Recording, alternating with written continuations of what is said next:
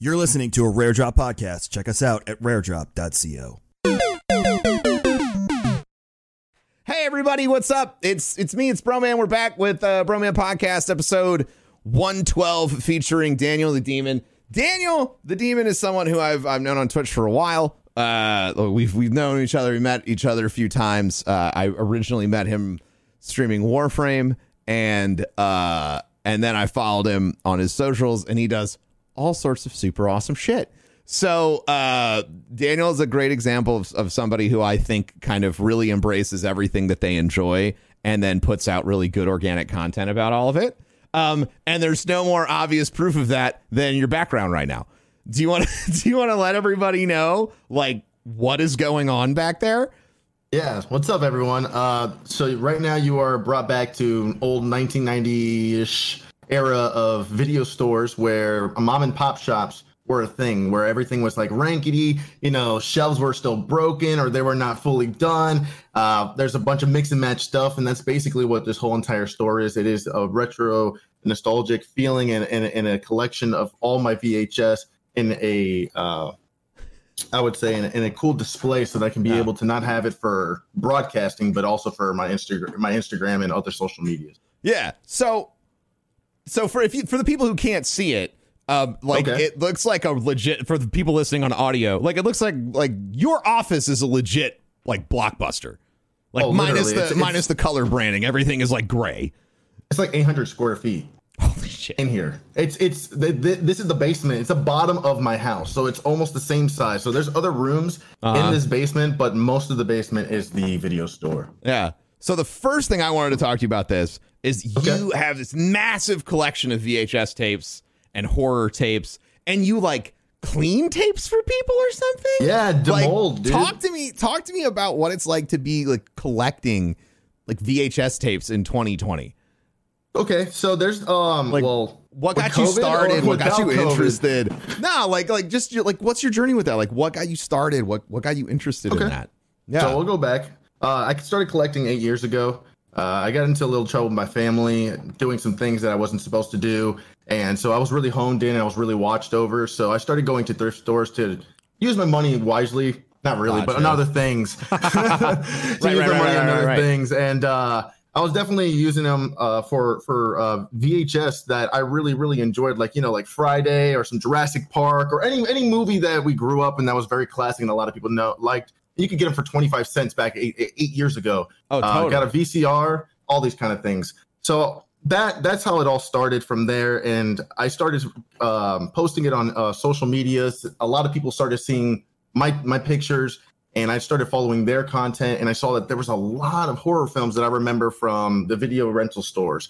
Back in the day, I was unable to rent those movies. I was young. My parents were very Catholic. They did not want me to watch any of those type of films. They all thought it was the devil, all that kind of crap. And so, I didn't really get into them until I was more of a teenager, and I was able to watch a lot of the classics that I've missed out. And there was so much a plethora of content that was not even heard of. A lot of people don't even know. There's thousands and thousands of movies, and I wanted to get into them and check them all out. And it's crazy to see how valuable they are. That's a lot of the reasons why I'm into VHS collecting as well. It's not only for the nostalgic reasons and being able to watch them, because I do watch the VHS, but it's also for the value. The value in 2020 nowadays, like you can pick up a tape. If you find a really good tape, you can get them for over $100 or more selling. What? Yeah. What? Yeah. So I'm not trying to boast, but I got a lot of tapes that could be like that. So you got 20 grand sitting behind you. It can be not me, but I do have friends that are like, oh, that. I'm sure. Yeah. Well, I mean, just like people who collect shoes. So what's a $100 tape right now? Like if I were to what would what's what are we talking pieces. about? Like, I'm so curious. Pieces. I would say pieces. Yeah, it's a film in 1980. It's grotesque. It's just with a chainsaw chopping people up. Okay. And was it like a B movie? Was it actually in theaters? For sure. Yeah, everything. I don't know if it was in theaters. Really haven't done so much research into that. There's a tons of films that are not even in theaters. Some that are just straight shot on video that can be going straight to VHS and was sold or just getting to a distributor and only did like 20 copies, So the quantities can also change it. So are these like student films, some of them, or were these like legitimately like this was a director who's directed other stuff and I'm trying to figure out like where the value comes from and stuff. Like I'm super curious. The value comes from everywhere. It can be from the people that are the actors that are in it, to the content that's in it, to the directors. And it wasn't the earliest directors, like the earliest stuff that the directors have done. Right. But in all honesty, a lot of these movies are directors that people don't know or have made a lot of B movies. They're very well known in that realm, and even some that are just trying it for their first time, and they become a cult classic filmmaker just because their film was so out of it, and they used so much practical effects, and it was just raunchy, trashy. Usually, the trashiest films are the most expensive films. It's the weirdest. Okay, so I remember reading like a while ago that VHS tapes in particular degrade like with time. And so when I started watching some of your stuff on Instagram where you're like, oh, I just got these like tapes, I'm gonna clean them up. And you had like these gloves on, and you were like doing this. I was like, what the fuck is he doing? So like talk a little bit about that. Like, is it hard to maintain the collection that you have? So yeah, and I'm glad you brought that up. So demolding is something that I broadcast as well and put on my stream that? content. Yeah, dude. That is some sick ASMR, I'm sure. Holy crap. People like it when it fast forwards and rewinds. It sounds like hyperdrive. The sound. Yeah, dude. Oh my God. So tapes were actually only supposed to last for 40 years. Okay. And as you can see, a lot of these tapes are lasting way more than 40 years. I have tapes that are from the 80s, from the 70s. They are degrading in because of storage, because of how people kept them. Sure. And wherever they kept them towards, maybe some magnetic stuff could have made the tape distorted and stuff like that. But in all honesty, as long as you play the tape, clean the tape, which is demolding. Demolding is a process of fast forwarding and rewinding mold out of a tape, as well as going in and using 91% isopropyl alcohol and cleaning a tape very gently, but inside and outside, so that it can be able to play audio well and everything. Because the reason why you want to demold is a lot of tapes get stored really incorrectly. Like I was stating, they can be very, very wet or in a dank environment, and they just grow mold inside. And I can show you if you'd like. It's gross. It's like a white cheese. I would absolutely love to see some nasty ass white cheese. All right, hold on one second mold. If you don't mind. Yes. I'll grab it real quick. He's like so stoked he can't believe it. No, of course I want to see this nasty shit. This is going to be great. I'll describe it for all audio people. This is a trigger warning for those who are not into it, so please be careful. But I'm just saying it now. I'll give you 10 seconds. I'm going to whip out this VHS, but this is called Terminal Exposure. It's not that big of a film, but it's a film that I got from a friend because he wanted me to clean, and he said I can have it. But when I saw it, I was like, ooh, this is a good one to show people, but I really don't want to clean it because it's not a film that I'm really interested in. But it's still something I could show off. But here we go. Okay. It looks something like this. Oh my God. Yeah, so the tape is supposed to be black. Yeah, like, it's supposed to be straight up. That looks like nasty. That looks like a worn out tire. That looks like a high-end 3-star Michelin restaurant plate. Yeah. It's gross. What is it, a specific type of mold, or is it just whatever's around? I think that's whatever's around. I don't know if there's specifics. I do know that it can be white or black. Black is usually harder to get off of, black mold. But I've only seen like 1 or 2 tapes like that have had that, and they're almost you can't get them back together. They're done. Oh my God. These tapes that have mold, they can be restored. Like this one, all it does is I first make sure there's rewound or for fast forward. I open it up, I unscrew it, open it up, and then inside I get a Q-tip, isopropyl alcohol. I wipe it all around, then I put it back together, and then I do a fast forward pass with a tool that you can make with a Q-tip and microfiber cloth. Hold it against the tape magnets, and it won't mess it up or anything, because again, you're not pushing too much. You're not putting too much pressure. You're not putting too much isopropyl alcohol, and you're not touching it with your hands. So it allows it to clean it up, and you just see it flying everywhere. So that's why whenever I broadcast it, I got to make sure to clean the whole entire office, because it starts flying. I wear a face mask and everything. People are like, you can't get COVID inside your house. I'm like, I know, I'm messing with mold, bro. Yeah, like you don't want to have, you don't want your lungs to start growing this shit. Yeah. Like your lungs are also like a moist, dark environment. Mold loves that shit. Yep. You don't want to go to the hospital for just doing something to help out, and then help out your friends and shit. But that's what I do. I help out my friends because a lot of them have tapes that they really want to be able to restore. They're worth money. And I could do it for free because they always like to hook me up with tapes as well. It's like, you do good, good things happen back to you. That's pretty. It can happen that way. It can. No, I mean, it sounds like the VHS community is like really friendly. So I know majority.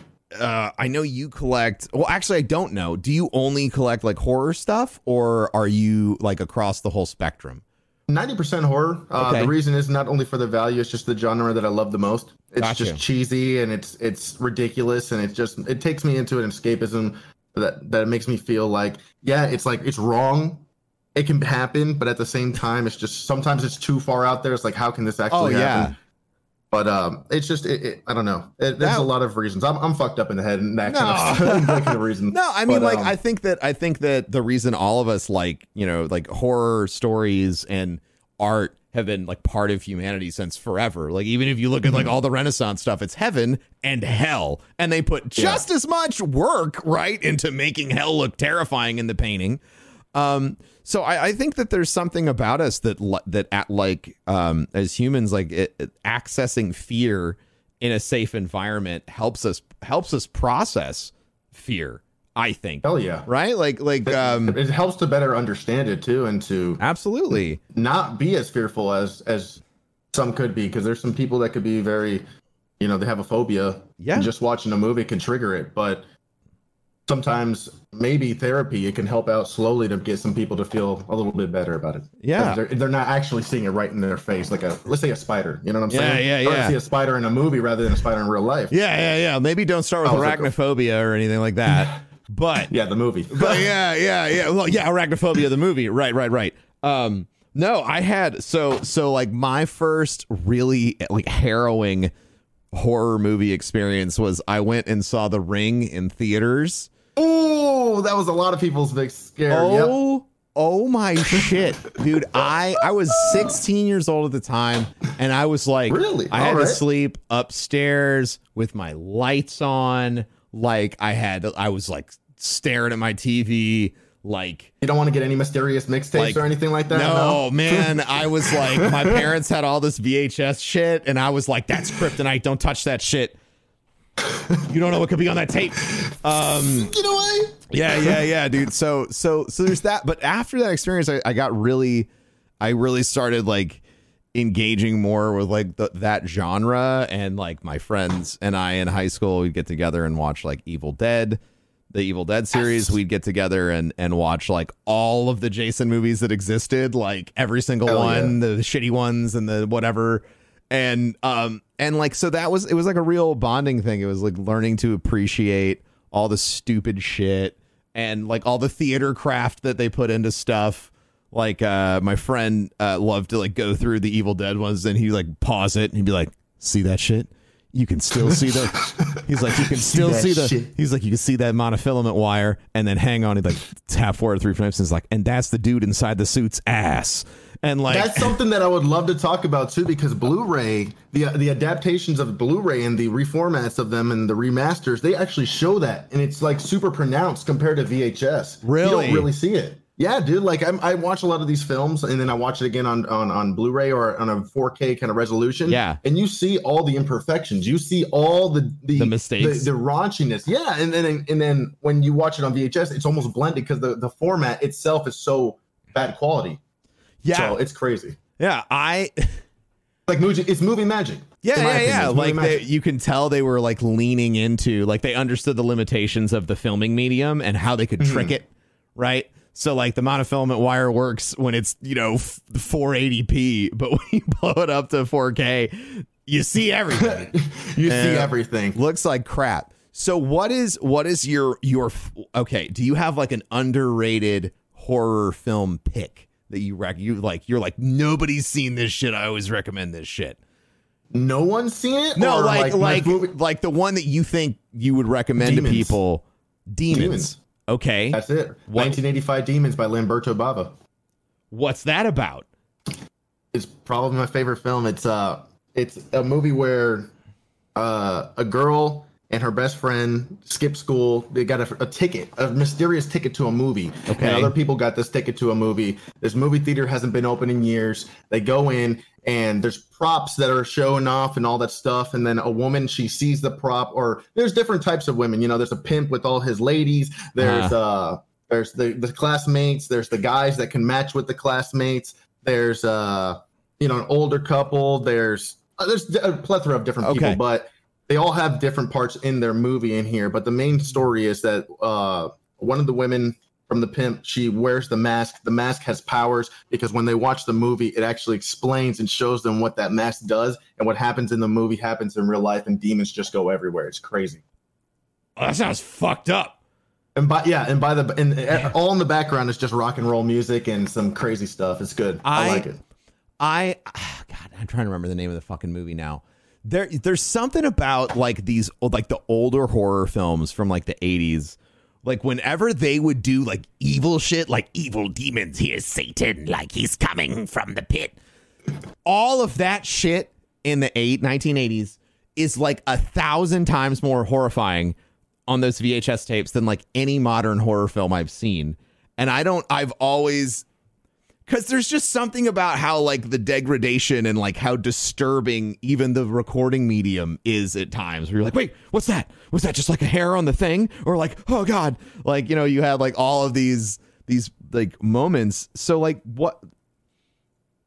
when God, I have like so many questions for you about horror movies. You can ask them all, dude. No, I'm trying to like distill it down to like one thought. Oh, gotcha. So like, yeah. what do you think it is? What for you makes a phenomenal horror film?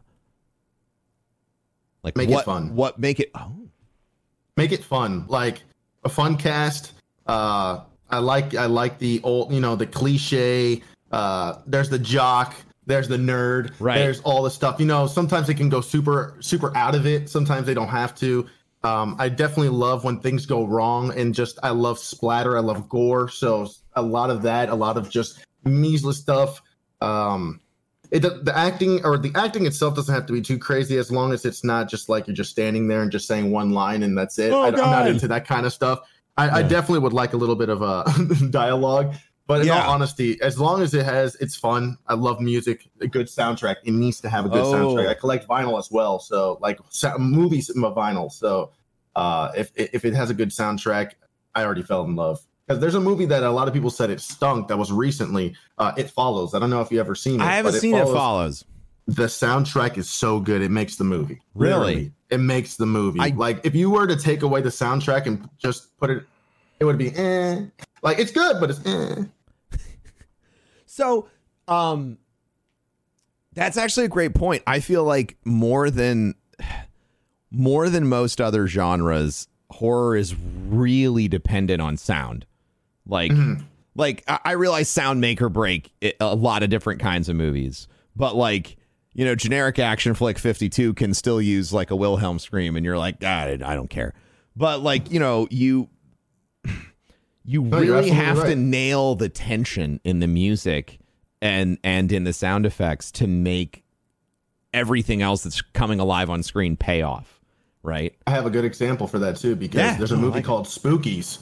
There's a movie called Spookies that is known for the farting monsters, because there's a scene in there where there's just these sewer monsters, and you would think that they're going to come and you have that dun dun dun dun dun dun dun dun, really tense, like high tense synth music, but no, it goes straight up to just farting sounds.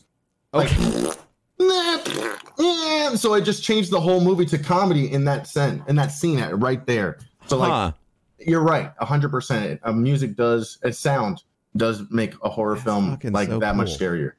So if somebody wanted to get into collecting, like where would they start? Other than obviously your stream, which it's at Daniel the Demon everywhere. But like other than there, which they should absolutely start. I would say definitely look up resources online, go to thrift stores, check out your Goodwills, check out your mom and pop shops. A lot of people still do sell VHS if you're trying to get into VHS, but if you're just trying to get into nostalgic things, definitely there's a market everywhere for it. Instagram, even social media even has a huge market for it. Facebook Marketplace, there's everywhere. If you're trying to find something like that, you can literally find it on every marketplace out there. It's not dead. Yeah. Man, so do you don't even have to go to a channel. Yeah, are you like actively? No, you need to go to your channel. That's bullshit. If you're listening to this and you think any of this is cool and you don't go check out Daniel everywhere, you're a jerk. Thank you, man. Okay? That's a jerk thing to do. Don't be a jerk. Be a nice person and go follow everyone. That's my pitch. Fucking hell. Okay, so you are you actively, you're talking about value and valuation and things like that. Are you actively like trading? Are you like engaged in the financial play of the market of VHS? So are you making like a reasonable income off of that, or is it just like a side hustle? No, I don't. I don't sell any of my films, nor have I. The reason being is because I do not have a lot of films that come in to be able to sell, or I don't get a lot of films for much lower, so that I can be able to make a little bit of a profit for it. Gotcha. Okay. I came in, and I'm going to be honest. I came into the VHS community again in 2018 through Instagram, and the amount of love and the amount of awesomeness that these people have helped me out with, especially that I found out in the PNW, how many friends I have made through VHS, because they are all around here. I didn't know that they were here.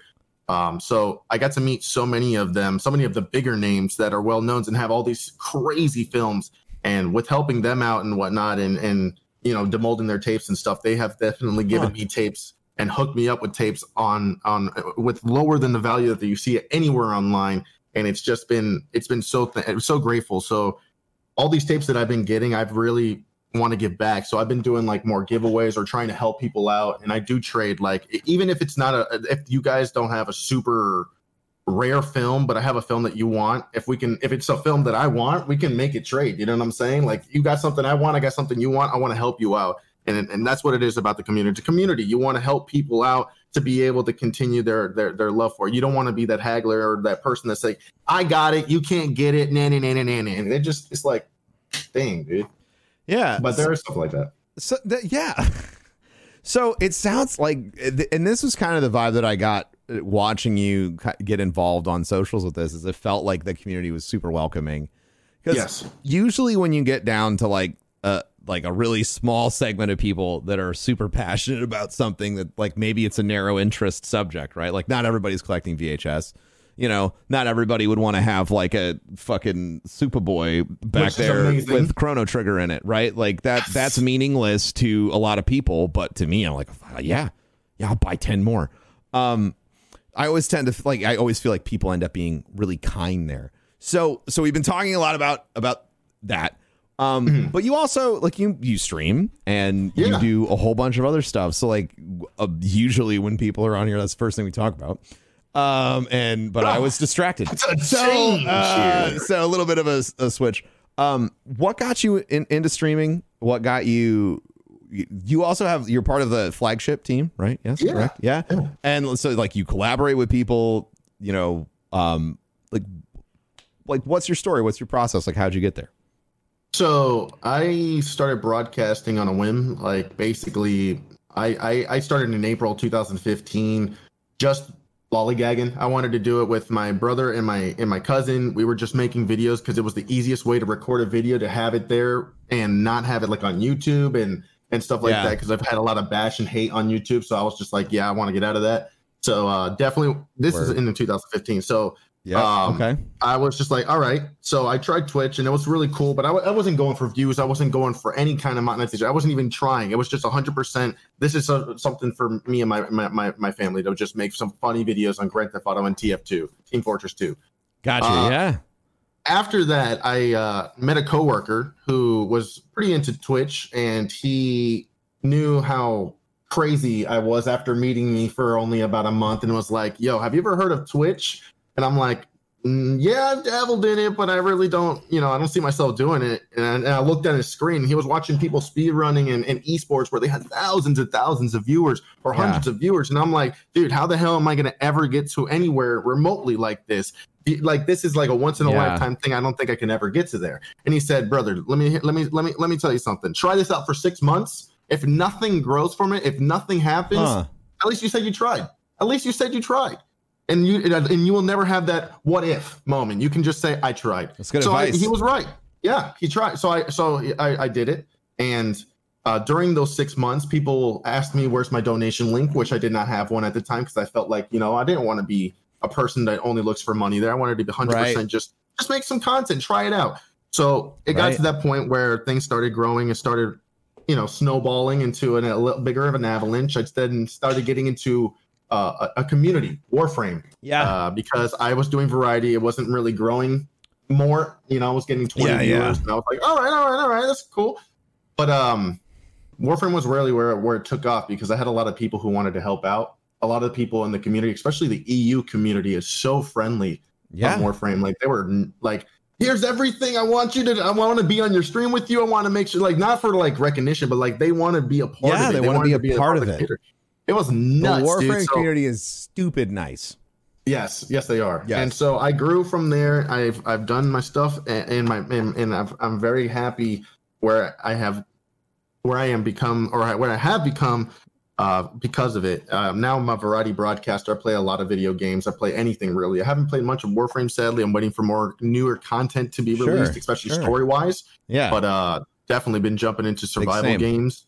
I've been doing some like hand simulators and stuff like that. It's been funny. We just played hand simulator last night on the jam. That shit is awful.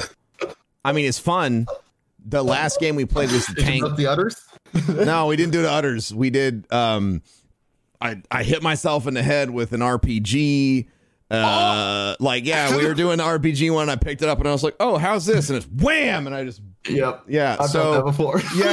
I watched Kevin and Tim like work really hard on the bomb defuse thing, and they like got the lid off and they were like reading the instructions, and then Kevin goes, "We have 20 seconds to disarm this bomb." It was great. Yeah, hand simulator is wild. Sit there, it's like, I can't do shit. Yeah. Yeah, and then Tim threw a grenade at me in a boardroom. So hand simulators. Yes. Yeah, the conference game. Yeah, so that's I fucking loved hand simulator. So you got started on Twitch, you were just there to have fun.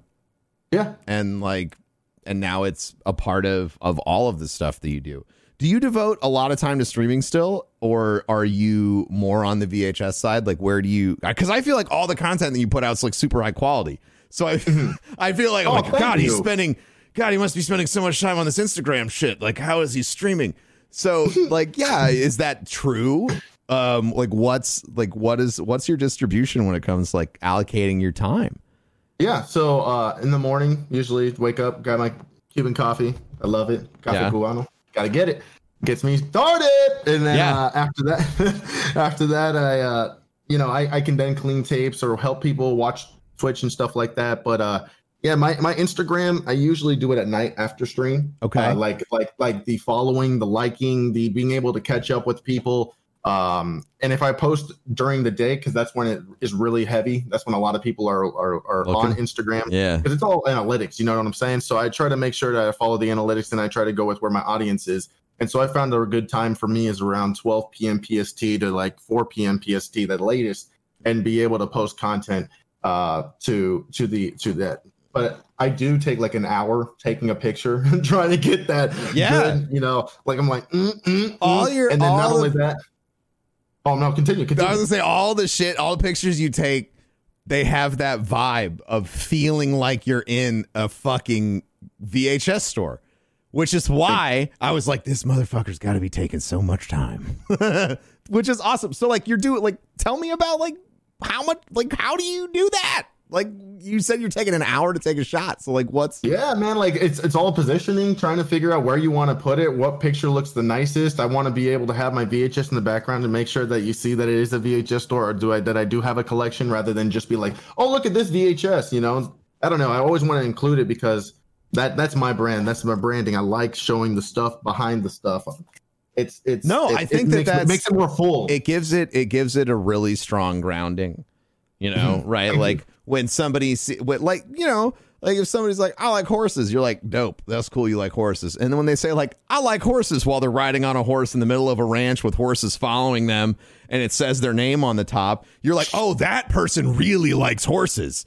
So Bro, like I got a VHS of that for you if you need it. Yeah, I'm just kidding. I'm just kidding. Yeah, that'd be awesome though. Yeah, so that is when I look at your background, like that is definitely the aesthetic.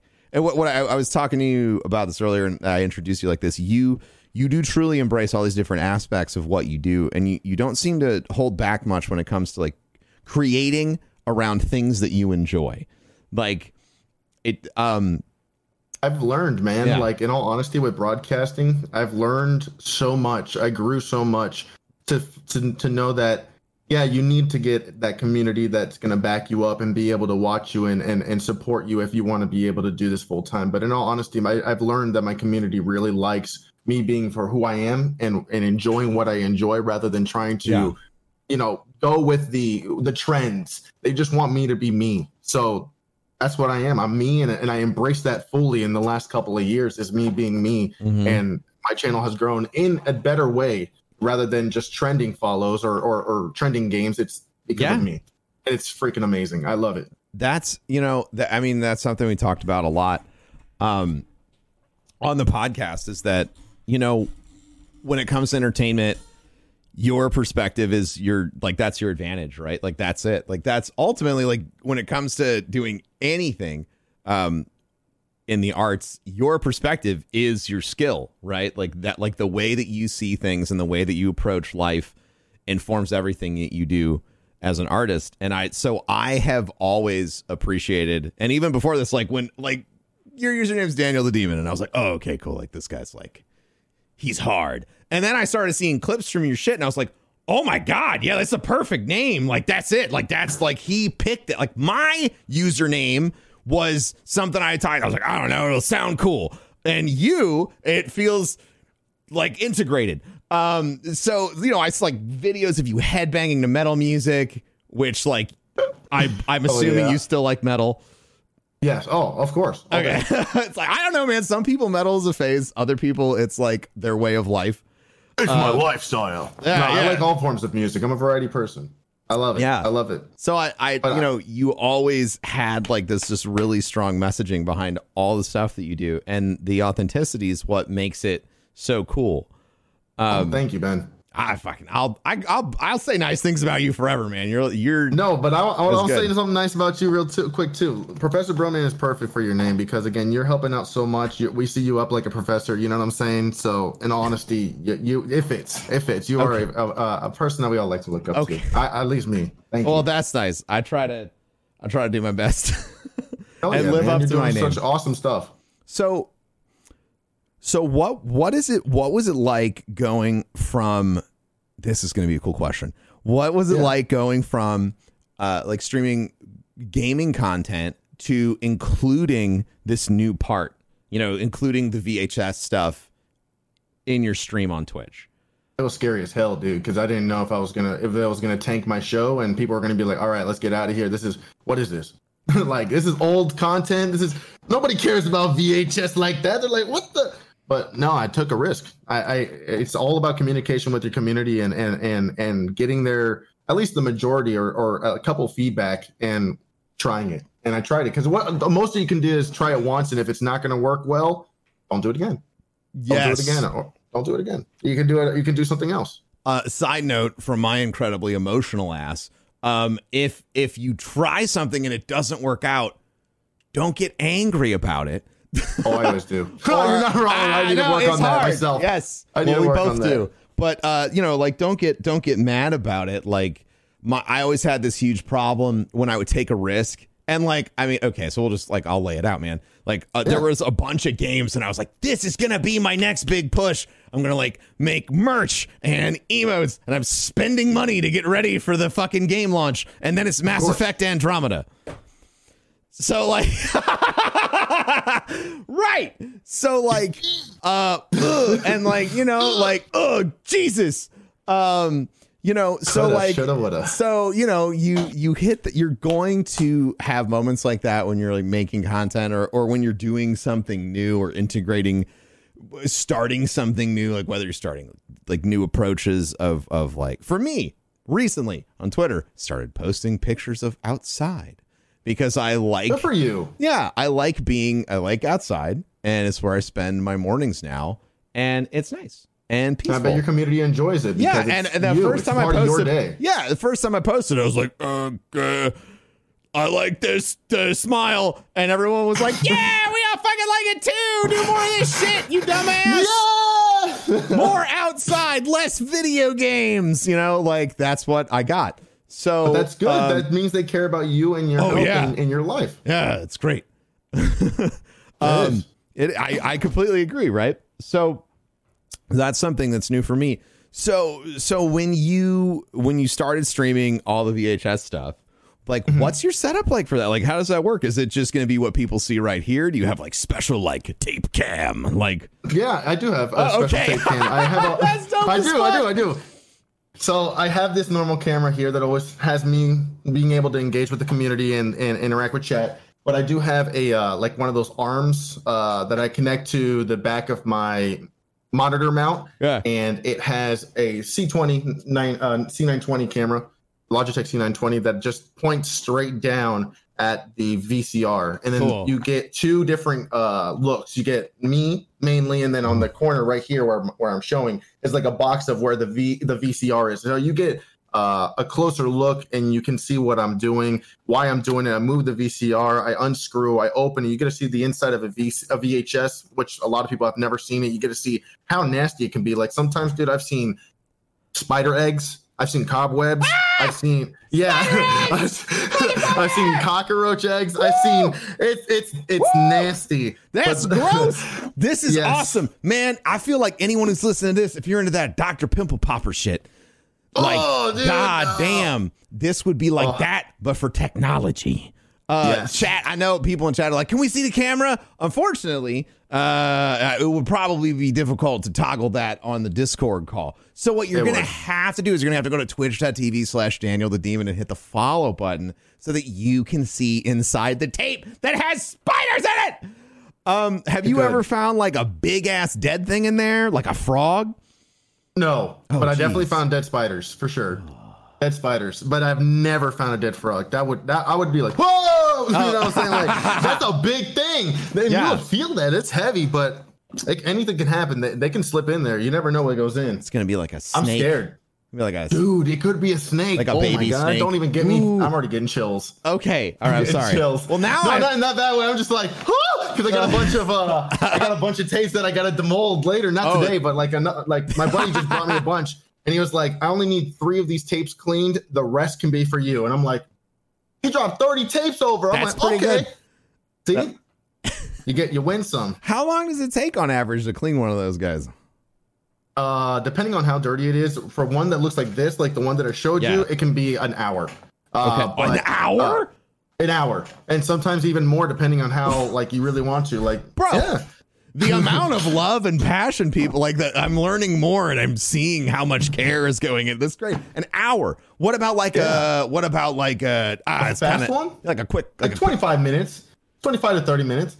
But dude, you have to understand, I see that as therapeutic to me. Like being able to clean, being able to escape from like what's going on outside or everything. I just literally put on some music, start cleaning, and seeing things being restored from shit to now it works and you can put it in your VCR without it getting contaminated. Because something that I didn't get to tell you was if you put a moldy VHS in your VCR and starts playing, all that crust, all that mold is going to go into your VCR. Then that VCR is going to get contaminated, which can then affect and contaminate other VHS, which is then it becomes like STDs. It's like a pandemic effect. Exactly. So that's why you got to clean. And patient number 1 is the goddamn VHS player. That's insane. Yeah. How the hell was this technology that everyone just had in their house? Like it was clear. Like I guess you said it like wasn't made to last, but like I feel like at least with the mold shit, like I feel like everything there should have been like storage instructions. Like, please keep your VHS in a cool, dry place where people got like COVID.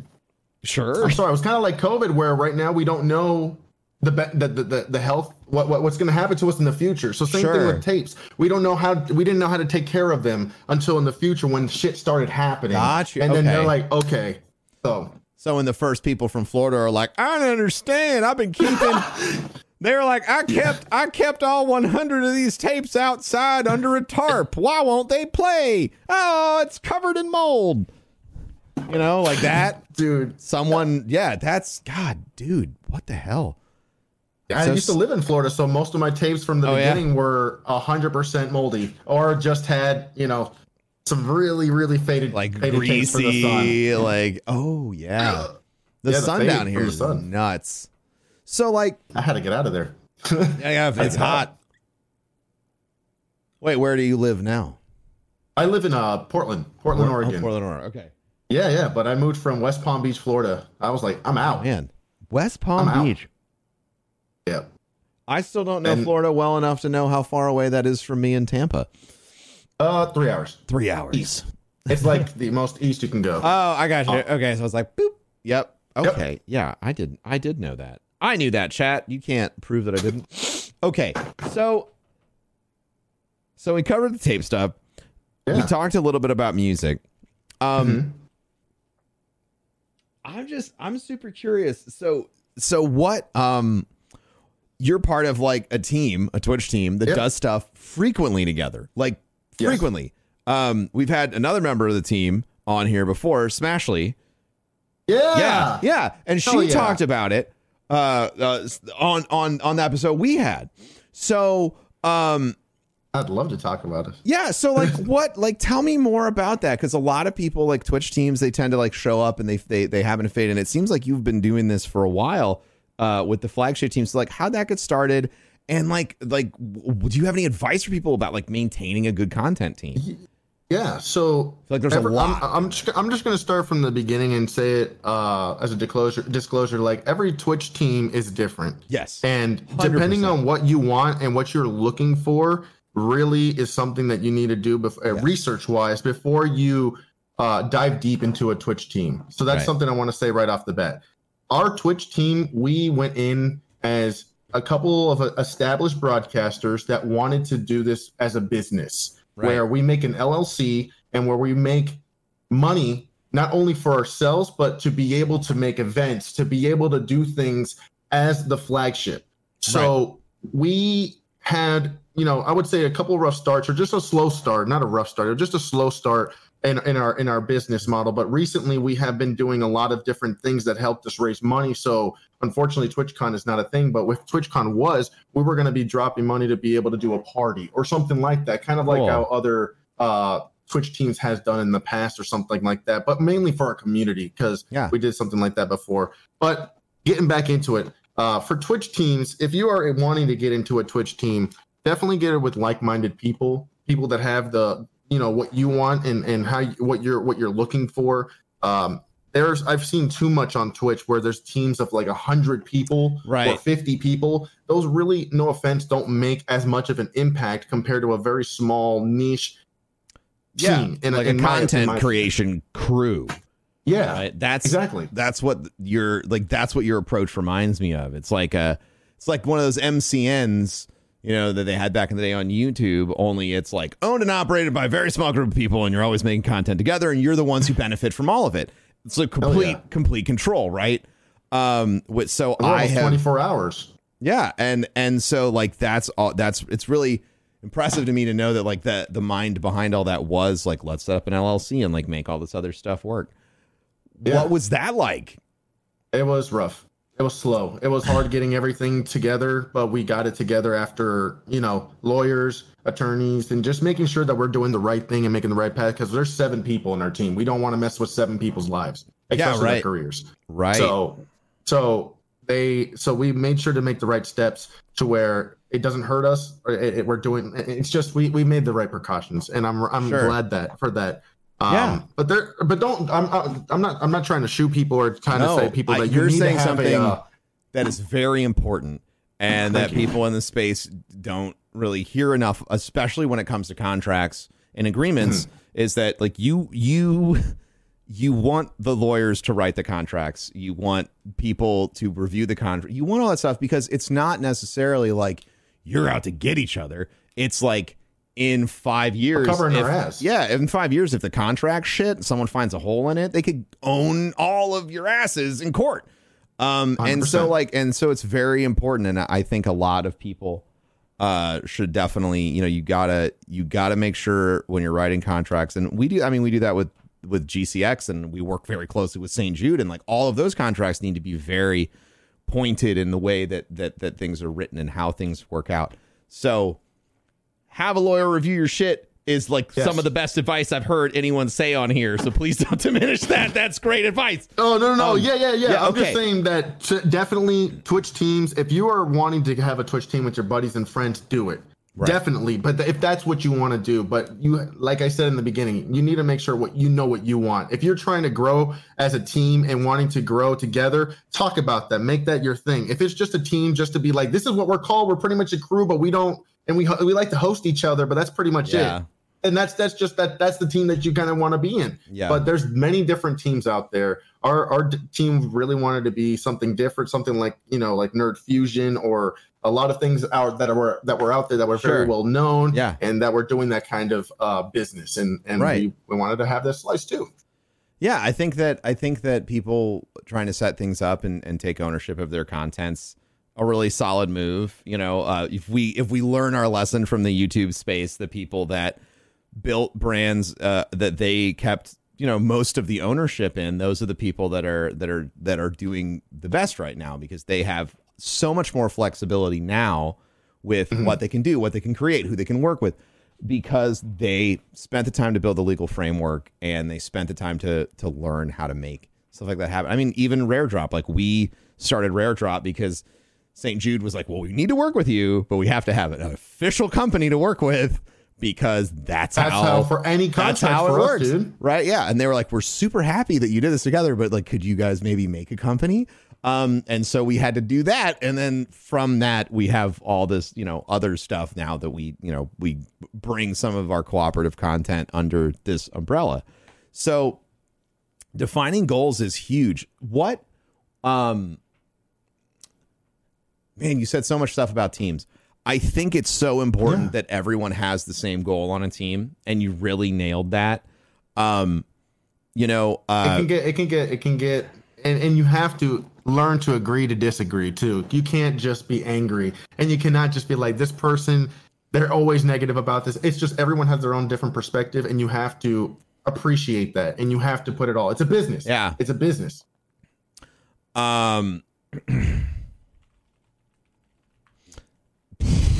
I can't type. So teams. Yeah. So like getting everyone together and getting everyone on the same page and agreeing to disagree. Like I think that that's something that is hard for a lot of people to understand, that like you can work closely with somebody, but you don't have to absolutely agree on like every decision. And even like on a company level or on a group level, like sometimes you'll get voted down. Sometimes you won't, like sometimes you'll be like, I think it's a shit idea. And everyone's like, nah, it's a dope idea. And then if the idea is dope, you have to be humble enough to be like, you're right, it was dope. Or if it sucks, you have to be humble enough to not be like, I told you that it would suck. And it's hard. And I know that all of us as humans, like we go through like those lessons and that learning. And it's really difficult. I think that at least for like with my upbringing, I was definitely raised to be like combative and antagonistic. And that was something that I had to like let go of to really be a good team player. And I think that maybe my other takeaway from what you said was like, you need to be when you're working on a team, I think it's so important that whenever something is like not jiving, looking at yourself first is like really key. So that way you don't like taking responsibility, right? Like, what am I responsible for in this situation? How can I help? Instead of like, this person fucked it up, and how can I make sure everybody knows that they fucked it up and not me and all this other shit. Not worth it. I'm so happy to say that I have never had that situation. Oh, that's good. Yeah, we're solid. You all have all of the content that you make, and someone in chat is like best team ever. Like, like folks. Oh, thank you. Thank you guys. So folks really do like what you do as a team does stand out. Okay, so Toxic Pig said the best part about the flagship is the mutual respect. They rib each other like siblings, but they always have each other's backs. Yeah. I completely agree. And I think that's a sign of true friendship. I think it's also a sign of a solid team is awareness and acceptance of one another's flaws is usually why you can give each other shit all the time. Because everybody knows everyone else without knowing them the most. Yeah, exactly. Love them. You can't roast without knowing them the most. It's very true. So you guys got all that stuff together, and it took a little while to sort of get going. But now, would you say you're starting to move into a place where you're really doing the things that you want to be doing as a team, or what's next for Flagship? Oh, that's something that we're always asking every day. In all honesty, That's something that we actually have always had, because we do meetings. That's something that's very, very, very important. If you're going to be in that type of kind of you need to do meetings. Team, you need to do meetings, weekly meetings, and having as many of the broadcasters that can be there as possible, and then have a debrief at the end, so that the people that are not there can know what you were talking about. People taking notes, a real business. It is awesome, and so those meetings allow us to talk about those kind of things. But yes, we were just talking about what is next for the flagship, because we want to make the next steps. It's just what.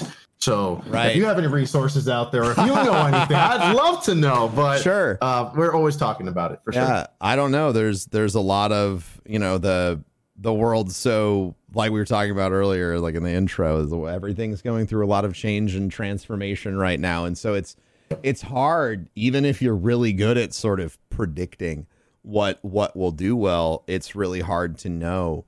And this is my favorite part, because I think people look at individuals like myself or like you or anyone that we've had on this podcast, and they're like, those people have it all figured the fuck out. And the reality is, and this is what I love about what we do, is that when all the outflowing and all the really good content that we make, at the end of the day, it is still every single one of us being insane enough to be like, well, people like me enough that I could do whatever this is, and they're gonna say neat. And that blows my mind every day. Yeah, and the end of that tunnel, or the end of that conversation mentally, is always like you're just constantly making choices to take a chance on X, Y, or Z. For me, a big chance I took this year with my content was I was like, I really like these battle royale games that are coming out. I really do actually like Warzone a lot. So am I gonna put my money where my mouth is and actually stream what I like? And I did. And for the first few months, it didn't go awesome. But now that I've been doing it enough, I've gotten practiced. I don't play like an idiot anymore. I can actually I got to be part of a charity tournament. It was crazy. I suck at video games, but I've worked hard to get better. No, come on. I worked hard to get better. Right. And so it showed. And I'm really proud of that. But all of that, personal growth and meeting new people that have happened from making all those changes happened because I was like, I'm going to try and be true to myself and do this. And so there's a lot of, and see, the thing is, I'm sure that both of us could go back and forth for hours talking about, I made this decision and then it was a big deal. Oh yeah, I can talk about all the bad stuff, but I don't really want to. There's no point. It'll make me feel sad. There's no point. We've all made like I told you about Mass Effect Andromeda. We've all made dumb content choices. That's the risk of streaming. But you're always occurring or taking on more risk. That's the balance, right? Everyone always talks about variety streaming versus one game, but the reality is it's always a weighted scale. Always. What am I trying to accomplish today? And I've seen it in what do I want to do? You have too. Yep, 100%. For sure. Yeah, thank you. People in chat are really nice. Okay, so I'm gonna take a question from chat, and then we could both talk about it if you want.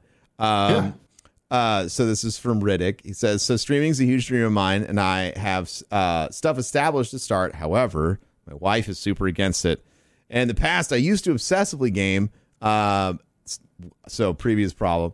And I tried communicating my dreams and goals. She's not really for it. Kind of at a loss because I don't want to damage our relationship. So this is actually, for me, this is a question I've gotten a lot on the podcast. We haven't talked about it in a long time. So I think it's important. Here's the thing. A healthy relationship is a relationship where you can build each other's dreams, right? And I like you said, like you used to game obsessively, and I'm sure there's baggage there. But I think that it is important that if you have a persistent dream, whatever it is, that you discuss it with, your partner, your significant other, as much as you can, and get them to understand your point of view. One of the most important things I've learned in my life is that if I've had a discussion with someone and it didn't go well, but it's like about a dream. Let's say in your situation, you've had one discussion about this and it didn't go well. Instead of just saying, fuck it, going and learning a little bit more about how to have that conversation pays massive dividends. Sometimes it is learning new language. Sometimes we don't possess the vocabulary necessary to really compress our thought so that someone else can hear it and decompress it the right way. So like new words, being compassionate, being understanding, I've, and I think that over time that always works out. So that's my advice as a married person. I definitely have something to say about that. I love that. This is great. I can. Yes, please do. That's why you're here. Yeah, thank you. I've been with my fiance for 8 years, and so I've been broadcasting for 5. She's been here before streaming. And when I introduced streaming, because again, streaming was very new back in the day, 5 years ago, it was still very new. So very new. No one knew what it was. And when I started, I was very obsessive with it. And it became something that I used to do almost every day, almost all the time. And that really affected the relationship. Mm-hmm. And we needed a lot of communication. So I'm going to echo on what Ben said. You need to communicate with your other half and let them know that this is something that you love, that you really want to try to do. And I would say try to balance. Do small increments. Do like an hour of streaming and see how well it does. So, let your wife or your fiance or your other half do their thing that they like to do for an hour, like paint, sew, whatever. And why can't you do something that you enjoy for an hour and then see how it grows from there? And then same thing, how I started. I'm not going to try to echo and be like, do it this way, but try it for 6 months. See how it works. If you see that if things aren't, I wouldn't say your content isn't growing, but if you see like relationship, if things aren't helping out very well, I would say you're going to have to either sacrifice, not your wife, but I mean like sacrifice. No, you're going to have to make personal sacrifices. Yeah. Yeah. But in all honesty, I would say definitely what Ben said, try it with communicating with her as much as possible and seeing what you can do to even get a little bit of it done, so you can also be happy, because you deserve to be happy and doing what you dream of and what you really want. You do deserve to be happy. So hopefully that gives you a little bit of guidance, because it is, it's really interesting you brought that up, because I was very obsessive when I got started. I did 12 to 18 hours a day, 7 days a week for like 2 years. Yep. And I was, at the beginning of that, I was single. And then, I started dating Amy in the middle of my current wife. If you're listening to the first episode, this is your first time here. Amy, my wife, we met during that period of time, and the relationship with Amy was one of the things that made me realize how disgustingly out of balance my life was when it came to work, and how it was the only thing that I had and thought about or ever did. And, when she would be like, why don't we do this? I'm like, I don't fucking care. It's not work. I was just like, I was obsessed. It's an unhealthy mindset. Yeah, and I see a lot of newer broadcasters getting this mindset because, again, they feel like they need to grind so hard to be able to get to some place. Yeah. It's not healthy. I'll tell you, I like, my advice for anyone who's starting now is the best investment you can make in your stream is truly understanding yourself and why people come to watch you in particular. Understanding those two things is going to help you to continue to craft the kind of content that is going to be satisfying for both parties.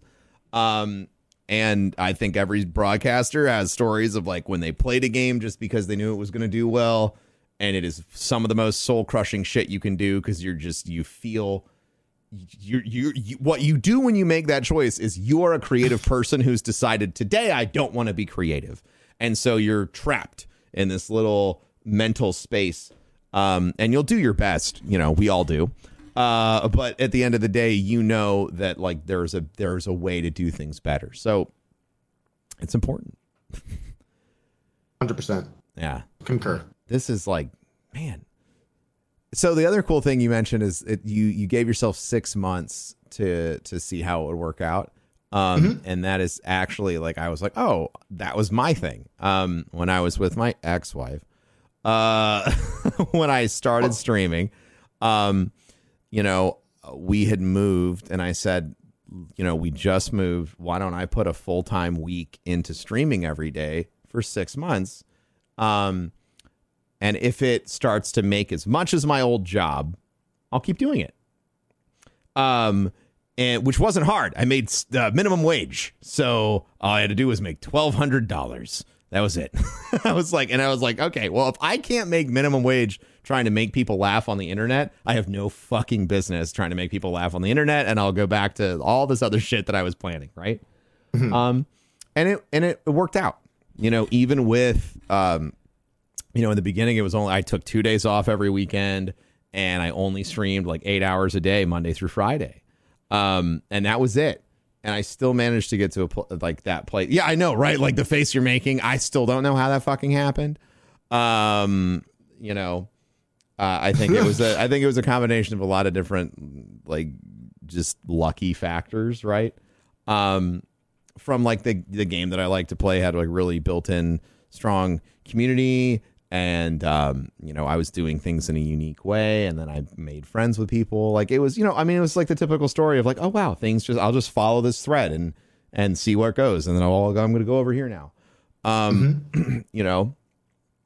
So I concur completely. That's how it yeah. went So for the, me. so the 6, yeah. So the 6 weeks, like, so that was just, I thought that was really, really cool. So going forward, and like, I don't usually ask people this question, but I feel like you've thought about it. So I'm going to ask. Okay. Do you have a plan for like what is after streaming, or in all honesty, of course. Yeah. Okay. Cool. Do you share it? Because I'd love to. Yeah, know. of course I will. Okay. I would. If I've always had that back in my mind plan of going back to school, to be able, I know this sounds weird, but it kind of matches, but I don't know if I'm going to be fit for it, but I really would like to try. And I would love to become a mortician. Okay. Because that's cool as shit. Yeah, it's a job that is always going to be needed. It's especially currently with what's going on, definitely. Yep. But no one's gonna. I've always been into weird things like that, oddities. I always go to oddity shows and stuff like that. So seeing dismembered parts isn't something that I'm not used to. I see it all the time, but it's just human remains is something different. And especially if it was someone close to you, that's something emotionally I might have to get over. It's going to be hard. But, I think being a mortician would be pretty damn cool to become, or even an embalming assistant or anything in the death field. I would love to be part of the death field. That's nuts. And like, obviously, like I say that, like, that's crazy cool because you clearly recognize that it's something you feel like you have a capacity for, which is like super interesting to me because I obviously do not have that skill. Like you said all that shit and I was like, fucking nope.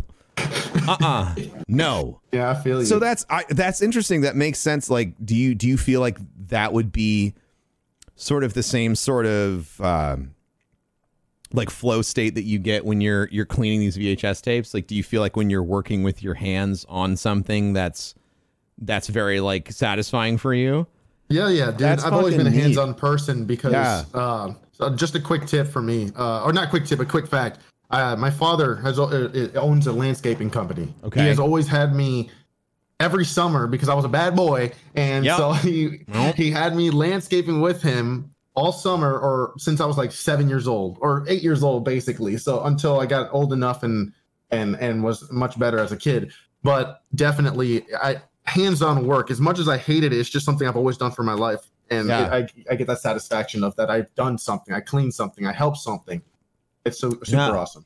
I think that finding those unique things about ourselves that like, so like recently we talked about this in the intro too. Like I've been spending more time outside, and doing yoga and things like that. And that's all stuff that like I always told myself, like, I'm going to do that when I have the time. And in reality, that's the shit that I should be doing so that I can enjoy the rest of my time. Because when I do the things that I find fulfilling, it's so much easier to go about the rest of my day. And so, for me, thinking about life after streaming, it's very, it's similar to like what you're doing. It'd be a very different departure, right? Like, you don't see yourself going back into the creative content space if anything? I think that I would rather have people who have infinitely more energy and attachment to whatever is like relevant in the world. I'd rather empower those people, Gotcha. and let them make the amazing content that they want to make. And I like, for me, right, it's about what you find fulfilling. What I have discovered I find fulfilling is, we started King's Coast, and the fact that that's growing, and eventually it's going to turn into a company that's going to be able to have like 50 employees. Like, it's congratulations, right? Like, I mean, Yo! like it's gonna keep trending that direction, right? That's how we're building the company, and I've found that like that, building a business and giving people jobs and like trying to make an impact in the world in a different way feels really good. Like when we had Pete and Wayne on here, they talked about how we intentionally pay over list for coffee so we can help the farmers. We buy from like 2 or 3 majority female owned farms where it's like 99% owned and operated by women. I believe that's our farm from Mexico and Colombia, and I believe there's one more and I can't remember that one. So you're getting them outsourced from the source. So we're getting so we try, like, so to me, we do all the stuff with St. Jude, and that's really cool. It's like this very entrepreneurial, or it's a very philanthropic, like, let's all get together and give money. And then on the other side of that, we have King's Coast, where we have these economic mechanisms that we can play with to help people directly, benefit more from the fruit of their incredibly hard work. That literally makes our lives function, right? Like, nobody's running around. Okay, someone's like, I don't like coffee. Cool, you're neat. Everyone gets it. You're great. Everyone likes that you don't like coffee. For the rest of us, this literally provides us life. And so, I just had my coffee here. I was going to be sleepy if I didn't. Yeah. So for me, I think that after streaming, it would be really awesome to devote more time to projects like that and discovering other projects. And stream whenever a new game comes out, right? Because I've been doing this it'll be 8 years in January. 8 years? Yeah. Ben, that's amazing, dude. You gonna try to hit that 10-year mark? I don't know. Maybe I'll pass out. Heart attack. No. So yeah, like January 2013. And so, yeah, like I never thought like, oh, wow, I'll be doing this at 34, which I will be. So surreal. It is surreal. Like when I got in, I thought I was too old anyway. I was like, oh God, I'm like 26. Everyone here is, that's the perfect time. Everyone here is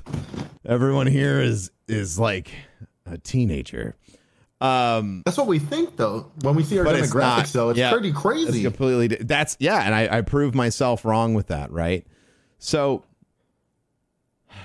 God, this is, so So yeah, I've been doing this for that long, and I definitely, like, it's been a blast.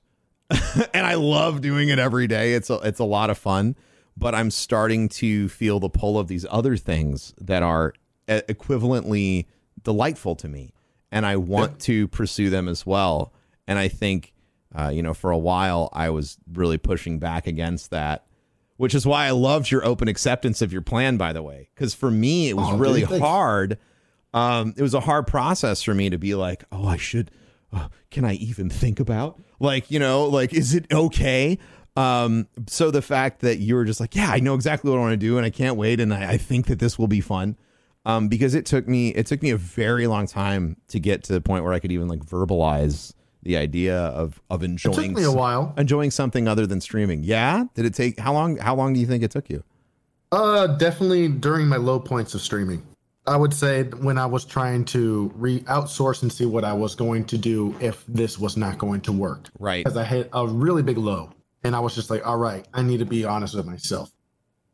Things turned for the better with a change, which I'm very thankful for. And it's not all these changes don't work for everyone, but I'm glad it changed and this one worked for me. Yeah. But definitely I was thinking in that avenue. And now I know I already said mortician, but even if that wasn't a thing, it'd be awesome as well to be a owner of a vintage shop, of an older thing. Like, because again, I already have all this. I already have the knowledge. So I don't want it to put it to waste. Something that I can definitely close on, or that I can let you know, is VHS is not dead, my friend. There are people that are still making new movies on VHS. I don't know if you know The Color of Space, a new Nicolas Cage film. Okay, I've heard of it. That it just released on VHS. Huh.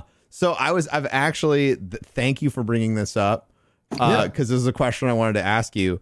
I noticed that there's a trend to like older technology. People are liking, or I guess maybe it's just something that's always happened because, like some look people at records. Right. So do you clearly, but like, do you think VHS is going to come back as like a secondary standard? Of like people are like, oh yeah, like do you think people are going to start making VHS shit again because they're like, oh, the novelty of it is going to be valuable? It can happen if it continues the way it is. Yes, because the value on it is getting so insane right now that people are going to be seeing that and they're like, why are we not tapping into that? Because again, these older films are becoming money. If you get the original versions, people are making soundtracks, vinyl soundtracks of these original films, and they're selling them for $40 a piece. So if you can make if you can make a new movie that people love into a VHS, people will pay $20 for it. People will pay $30 for it because it's a collector's item. It becomes something that, and if you do it in quantities, like small quantities, 100 only, that's it. That's so interesting. It's like an intersection of so many different things, right? Like that limited drop thing that everybody fucking loves. That idea that it's something that's worth collecting, that it's something unique, that it's something visually unique. And then we have like the democratization of technology, right? Like people can cut a vinyl record in their fucking house if they want to. Now, you couldn't do that before. Man, that is like the smartest fucking thing. I'm just saying it's going to be coming up more, so it's really cool. I hope more people see VHS coming out of the woodwork. So yeah, it'd be awesome. I certainly am going to be paying a lot more attention. We're coming towards the end of our time, so what I like to do here is ask you if there's anything that you wanted to say, if there's any parting words that you have for people. What would you like them to know? I would just say I am honored, and thank you so much for allowing me to be a part of this podcast. And definitely thank you for each and every one of you for spending some time, especially an hour and a half, to listen about old technology and a little bit about myself.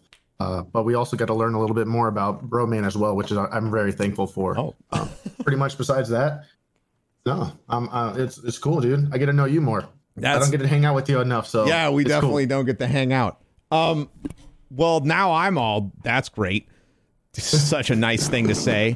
Daniel, thank you so much for tuning in. Thank you so much for being a part of this. This was this was a great conversation. I learned so much. It was. Thank you for being part of it. If you're listening, it is Daniel the Demon, all one word, everywhere on the internet, I believe. Correct? Yeah. Correct. Yeah. All right. As always, if you enjoy this podcast, you can rate, you can subscribe, whatever, I don't care. More importantly, if this made you think of anybody while you were listening to it, please share it with them because it will probably make their day. If you thought of somebody who was like, oh my God, VHS tapes, and you don't send this to them, you're a jerk. Don't be a jerk. So until next time, I'm Professor Broman. Thank you to Daniel the Demon for the incredible for joining us. And if you're watching on Twitch, goodbye. I appreciate you. And we'll talk to you all next time. Bye, chat. Bye, everybody. You're the best. Bye-bye. Bye.